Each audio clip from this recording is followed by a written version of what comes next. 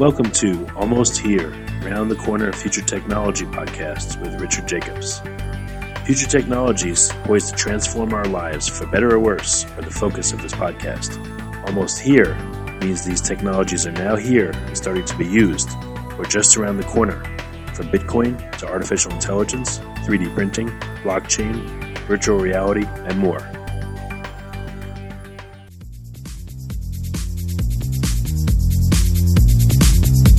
Coming to Dallas, Texas, September 14th, 15th, and 16th, 2018, the Blockchain and Future Tech Expo. This is going to be a gigantic conference of over 5,000 people. We're going to be talking about blockchain and its applications. We're going to be talking about quantum computing, cybersecurity, artificial intelligence, and several other future technologies that are poised to and actually changing our lives as we speak. Here's why you should attend. As you may know, early adopters are the ones that investigated and profited from things like the gold rush in the 1800s, from the dot-com boom in the 1990s, from the internet boom in 2005, from the smartphone explosion in 2007, from the real estate boom that ended in 2008, and of course, from the Bitcoin boom that started in 2012. Early adopters act now. They don't wait till later. They go out west first. In their covered wagons, they find the biggest gold nuggets. If you consider yourself an early adopter and you want to find the biggest nuggets, then you owe it to yourself to attend this upcoming conference. Blockchain is going to affect how we control and store our medical data, how we send money around the world, how we bank, and more. But artificial intelligence, quantum computing, and cybersecurity will play a pivotal role in our lives as well. And that's why our next event, September 14th to the 16th at the Dallas Convention Center, is going to have not only 5,000 plus attendees, but will showcase blockchain, AI, cybersecurity, quantum computing, and more. You want to get in on the coming gold rush of future tech and opportunity as an early adopter. Don't be left out. To register, go to bftexpo.com. That's blockchainfuturetechexpo.com. Thank you. Hi, and welcome to the Future Tech Podcast. I'm Alan Thomas, and today I have with me John Hornick of Finnegan.com. How are you doing, John? I'm fine. How are you today? Doing pretty good. So let's just get right into it. What is Finnegan? What do you guys do?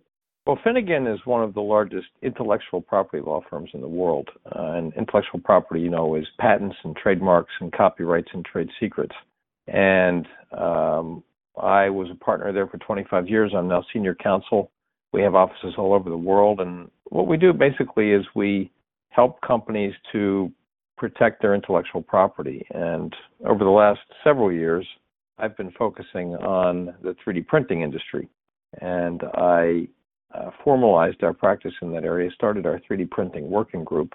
And what that group does is helps companies who are in the 3D printing space protect and enforce and monetize their IP. And so what attracted you in particular to the 3D printing space, to that particular area? Well, several years ago, a friend of mine sent me a video of a machine printing out a wrench. And I thought, well, this is probably a joke, but if it's real, it's important technology. And I sent that video to several friends, and I said the same thing I just said to you. This is probably a joke, but if it's real, it's important. And one of them wrote back. He was the chief architect at Johns Hopkins University Hospital. And he said, this isn't a joke. We have doctors here who are trying to do this with human organs. And it's going to be a few years, but it's real. So at that point, I thought, well, I wonder if my firm has done any work in this area. And it turned out that we had. I hadn't myself, but the firm had. So I pulled our practice together into a more formalized practice and put together what I call the 3D printing working group. And then my interest in this field went way beyond the law, and I started a database to keep track of what was happening in the industry. And after not too long, I realized I had enough to write a book. So I wrote a book called 3D Printing Will Rock the World, and that's done very well. It's won a couple of awards, and that's really taken me down to completely different avenues, not just doing IP, but also dealing with companies who are looking for strategic advice in the 3D printing area. And so now you're kind of become a sort of a go-to consultant in this area, in the kind of in 3D printing field? Yeah, I wouldn't say a consultant across all areas. My areas of consultation really tend to be somehow related to intellectual property or also to law enforcement. That's another area where I've been doing 3D printing consulting. Now, in terms of law enforcement, exactly what applications would there be in law enforcement? Well, in 2013, there was a lot of news about some people who were 3D printing guns out of plastic. And initially in 2013, there was a lot of hype about that. And the gun that was 3D printed at that time was fairly primitive. But since that time, there has been a lot of work by a lot of mostly anonymous people who are developing the 3D printing of weapons. And also, 3D printing has been used by law enforcement to help to solve crimes. So I have put together a series of courses for an online platform called Law Enforcement Learning. It's at lawenforcementlearning.com. You have to have a badge to take a course on that platform. You have to be in law enforcement. And so I've developed some courses for that platform to teach law enforcement people about the risks and the benefits of 3D printing. So I have a course on 3D printed weapons, and that's not just guns, but it's also things like lower receiver for AR-15s, it's bump fire stocks, it's bullets. And then I put together another course called 3D Printing 101 for law enforcement. And I'm putting together a course now on 3D printing as an aid to law enforcement. In order to help them solve cases or become more effective at their work, right? Exactly. And so I guess the ultimate goal or mission of your practice area, like I know you said you kind of you focus on IP in particular, but what would you say is the ultimate goal or focus of your practice area? I mean, beyond where it is right now. Well, like I said, I was a partner at Finnegan for 25 years, and during that time, I was really practicing law. I was helping clients with their IP portfolios. I was litigating cases in the IP area. I was helping companies to commercialize their technology. I was writing contracts that were used in all types of IP. Over the last 5 years, though, I've been doing those same things, but focusing more on, or almost exclusively, I should say, on 3D printing. But starting the beginning of this year, I became a senior counsel to the firm, and now I'm kind of branching out. I'm doing some consulting that's not purely IP related, like the law enforcement consulting that I mentioned. So I know you've done a lot of, like you said, you've done a lot of casework. You've been involved in a lot of different situations. What are some of the more difficult, cases that you've come across in working in this area, or some of the more difficult problems you've had to solve, I guess? Well, a topic that I have written a lot about and that I've spoken a lot about is a concept that I pioneered called away from control. And away from control means the ability to use 3D printing to make something without anyone knowing about it and without anyone being able to control it. And that's basically, I think, the concept that the guy who 3D printed the first gun, I think that's the concept that he was experimenting with too. He was asking the question, what would the consequences be if someone was able to 3D print a gun without anyone knowing about it and without anyone being able to control it? And that's what I call away from control. And this is something that will become more widespread because 3D printers democratize manufacturing. They make it possible for anyone to manufacture almost anything. And, the machines are not necessarily inexpensive. I mean, the top machines in this area cost up to $5 million. But people who have the resources, whether that's a small or medium-sized business, they can use 3D printing to compete with the big dogs. And what we'll start to see more of is what I refer to as 3D printing away from control. Now, if anyone can make anything without anyone knowing about it and without anyone being able to control it, that raises real problems for intellectual property owners because they might have intellectual property rights, they might have patents, they might have trade secrets, they might have copyrights. But if anyone can make what's covered by that IP without anyone knowing about it, without anyone being able to control it, that means that their IP could become essentially valueless, or irrelevant. It would exist, but it would be impractical or impossible to enforce it. So, that's an issue that I think that's the most difficult issue in the 3D printing space, and to some extent, I think it's unsolvable. But that doesn't mean that companies shouldn't have strong IP portfolios and strong licensing portfolios. And also, you've probably heard of digital rights management. That's a way to lock up technology, and that may have some limited application as well. There may be applications for the blockchain in this area as well. And I know you said that 3D, and I know this as well. 3D printers aren't necessarily cheap to get, but eventually the cost of them will probably come down to a point where this could become a more widespread problem, right? Yeah, I think that's right. Right now there are really two sides to the 3D printing industry. There's a consumer side and there's an industrial side. Someone made an arbitrary cutoff that any machine that costs less than $5,000 is a consumer-grade machine. So consumer-grade machines run from a few $100s up to about $5,000, and the more you spend within that range, the more powerful they are. But still, they're fairly primitive machines. The machines that run from $5,000 up to $5 million, they're much more sophisticated. They can make sophisticated parts. They can make parts out of metal.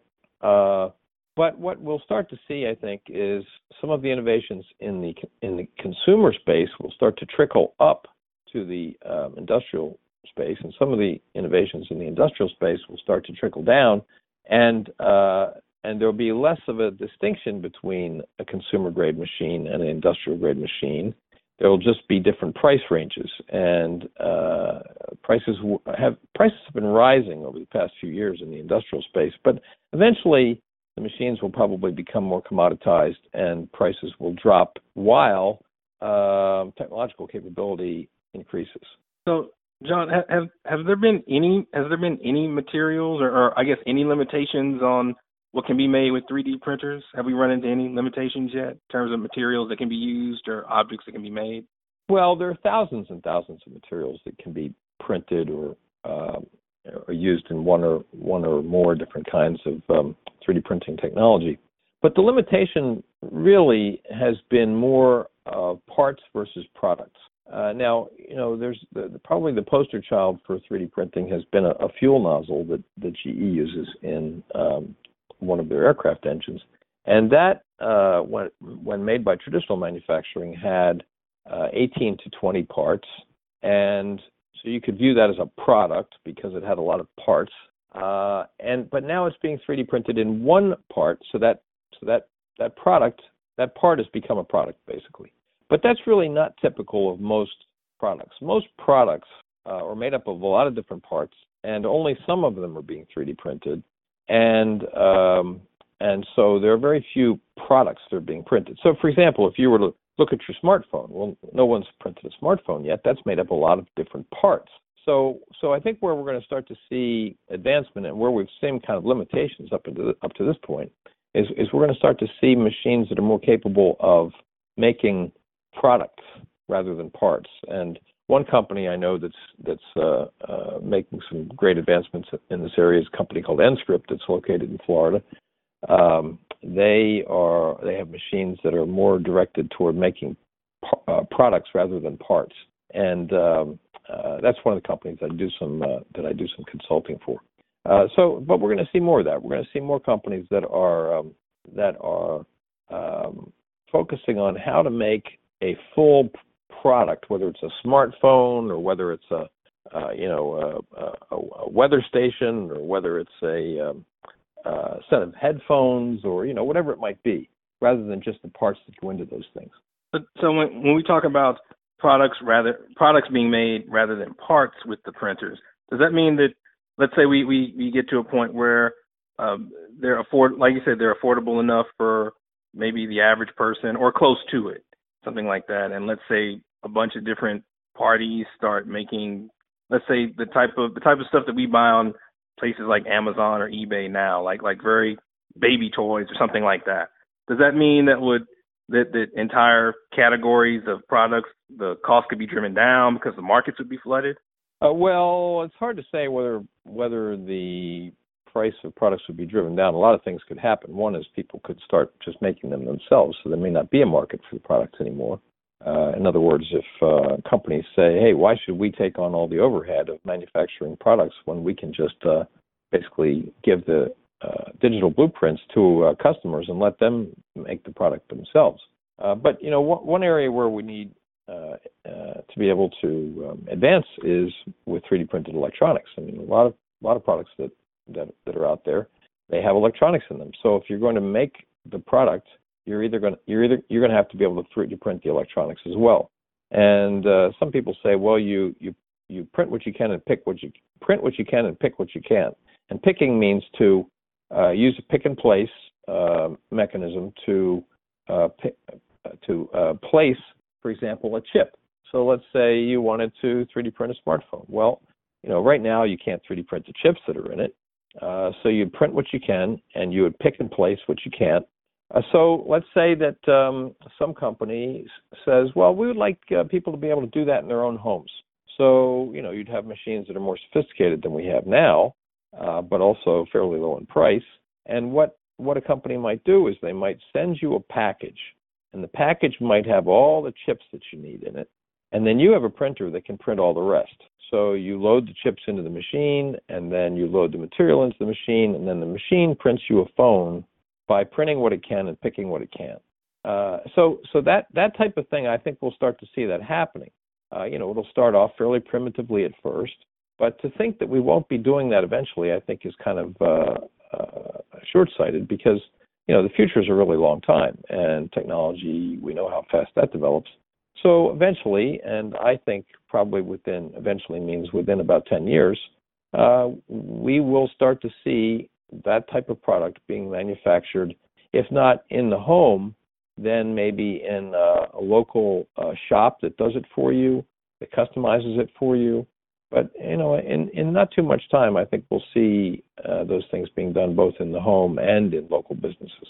So in that example, I could customize my phone pretty much any way I wanted, and then XYZ phone company would send me, like you said, the parts that I would need that my printer couldn't pick up or wouldn't be able to duplicate. And I would basically end up assembling it like a model kit almost. Right. And, the first phones that are able to do that are going to be more like flip phones. They're not going to be as sophisticated as a smartphone. But, technology marches on, and eventually we'll probably be able to 3D print almost anything, either by printing what you can and picking what you can't, or eventually we may be able to print everything. And see, I was okay with flip phones. I just let it go because it went out of style. So I'm looking forward to that. I hear the flip phone is coming back. So we'll see. Yeah, I would love that to put together my own. Sure, nice and personalized. Well, that's the beauty of 3D printing, is customization. And right now everyone thinks in terms of mass production. So I'm often asked, is 3D printing ever going to be suitable for mass production? And I say, well, you may be asking the wrong question, because if we move toward a world where we personalize all of our products, customize all of our products, then there will be less of a need for mass production and more of a need for mass customization. And if you're doing mass customization, then you don't have to worry, you don't have to have the speed and the scale of mass production. And that was going to be my next question. That was a great segue into that, about just in terms of speed to be able to, I mean, it would be great to be able to do these things, but what are we looking at in terms of speed? Are we talking about hours or days or maybe even weeks, for depending on what the product is or how complex it is? Does that dictate the speed? Yeah, well, there are a lot of advancements being made in that area. One of the complaints about 3D printing has been that it's fairly slow, and there's different types of technology. You've probably seen the machines that can print out Yoda heads. Those are the least expensive machines. They're material extrusion machines, and you can get one of those for a few $100s. And they're fairly slow. But HP, for example, has entered into the 3D printing space, and they came out with a machine that they call multi-jet fusion or jet fusion. And it's much faster. It's orders of magnitude faster than material extrusion. And so They're making advancements in that area. There's another process called high-speed sintering that's supposed to rival the speed of injection molding. 3D Systems has a machine that they say rivals the speed of injection molding. So when we get to that point, when machines are as fast as injection molding, and maybe we're there or we're close to being there, then it will be practical to have customization at a speed that people are comfortable with. I mean, right now, people are used to ordering things online and getting them within 2 days. So people have kind of come to expect that they can get almost anything they want within a couple of days. So if you're doing customized 3D printing and somebody says to you, well, it's going to take a week, or even if they say it's going to take 4 days, you might say, well, that's too long. So I think once we can get it down to where you can get pretty much anything you want within a 2-day period of time, people will probably be happy with that. And if you're talking about going into retail stores, that some people think they're dying, but even if they're not dying, people still want that to be relatively fast. Will it ever be fast enough that you can walk into the store and order something right there and have it made customized while you wait? I think that's going to be a while before it can be that fast. Could it be that you come back the next day? I think that's possible. Will it be that it will never be within a couple hours? Well, no. Again, the future's a long time, so I think eventually it'll be fast enough that you can get it within a couple of hours. By that time, people might not be going into stores anyway. Oh, well, yeah. Well, you're right about that. And maybe a side effect of the onset of 3D printing will be in that example that you were using, where we go into the store and we have to maybe wait 4 or 5 days when we place the order. Maybe a side effect of that will be that our patience as consumers increases again. Instead of, now that we've gotten down to this, I need it in hours or I need it in a day and a half. Well, and you're right about that. It's possible that as we move toward more of a customization culture, our expectations may change. Right now, we do expect to get anything that's mass-produced very, very quickly. But if we were able to get exactly what we want, but it's going to take a day or two, you're right. People may adjust to that. It's all about desire. Like you said, if it's perfectly customized, then I think, and if anything, it would, like I say, it would force people into that box. They'd have no choice. Technology can only do so much. It's about expectations. Yeah, you're right. It's about expectations too. I mean, if people are educated that that they can have a product that's customized to their wants, but they may have to wait a little bit of time for it, they may adjust to that if you adjust their expectations. And so definitely, and so with this technology, you can definitely do a lot. But at this point, and you've kind of touched on it a little bit already, but at this point, have there been any ideas or concepts people have kind of brought across your desk where you would just automatically say, well, that would be umpteen years away. You just wouldn't be able to do that within the next 2 years or 3 years. Any developments like that? Well, there's a difference there's a big spread between umpteen and 2 or 3. And what I say in most cases is that I think we'll see the ability to make almost anything within about 10 years' time. Bill Gates said that we overestimate the things we can do in 2 years and we underestimate the things we can do in 10. And technology is moving very quickly, and I have heard people say, for example, there's a side area of 3D printing called bioprinting, and there are people who are working on 3D printing human organs, which I mentioned at the very beginning of this interview.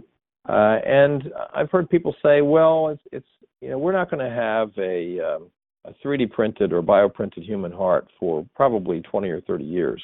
And then there's a company in California that announced that they did a miniaturized version about 2 years ago.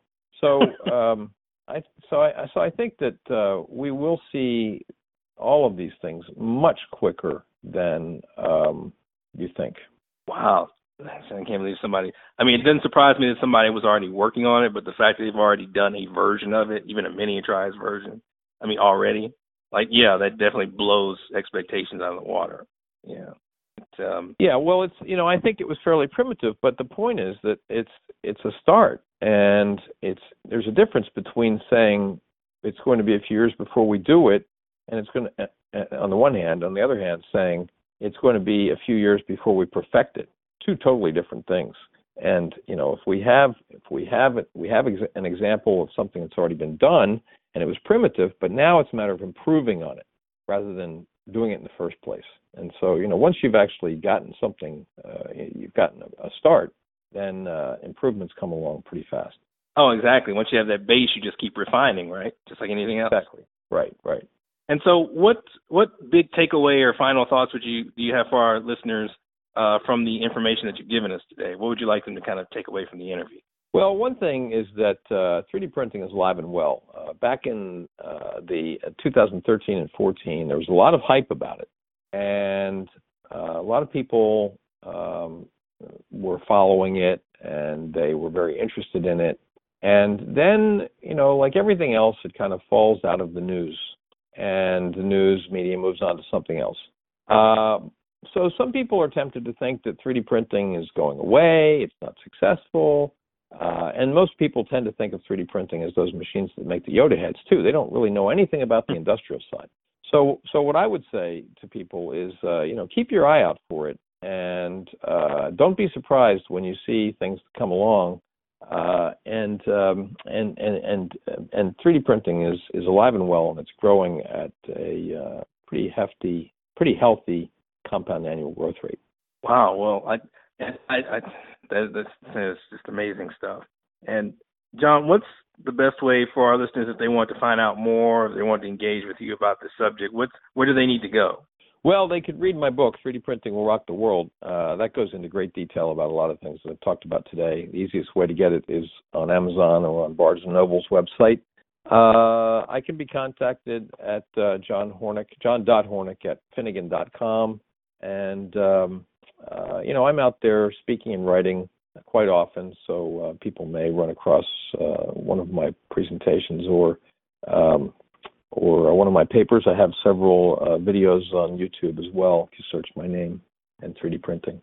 Okay, well, again, I want to thank you, John, for coming on to the podcast and giving us all this great information. And just, we appreciate your time. We appreciate your expertise.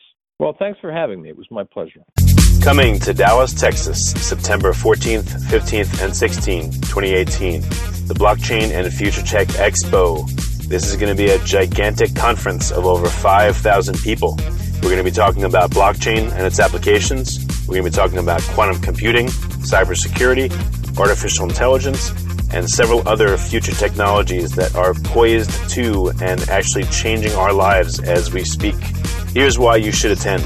As you may know, early adopters are the ones that investigated and profited from things like the gold rush in the 1800s, from the dot-com boom in the 1990s, from the internet boom in 2005, from the smartphone explosion in 2007, from the real estate boom that ended in 2008, and of course, from the Bitcoin boom that started in 2012. Early adopters act now. They don't wait till later. They go out west first. In their covered wagons, they find the biggest gold nuggets. If you consider yourself an early adopter and you want to find the biggest nuggets, then you owe it to yourself to attend this upcoming conference. Blockchain is going to affect how we control and store our medical data, how we send money around the world, how we bank, and more. But artificial intelligence, quantum computing, and cybersecurity will play a pivotal role in our lives as well. And that's why our next event, September 14th to the 16th at the Dallas Convention Center, is going to have not only 5,000 plus attendees, but will showcase blockchain, AI, cybersecurity, quantum computing, and more. You want to get in on the coming gold rush of future tech and opportunity as an early adopter. Don't be left out. To register, go to bftexpo.com. That's blockchainfuturetechexpo.com. Thank you. You have been listening to Almost Here, Around the Corner Future Technology podcast with Richard Jacobs. Subscribe to this podcast, post a review to discover more future technologies that are poised to transform our lives for better or worse, such as Bitcoin, artificial intelligence, 3D printing, blockchain, virtual reality, and more.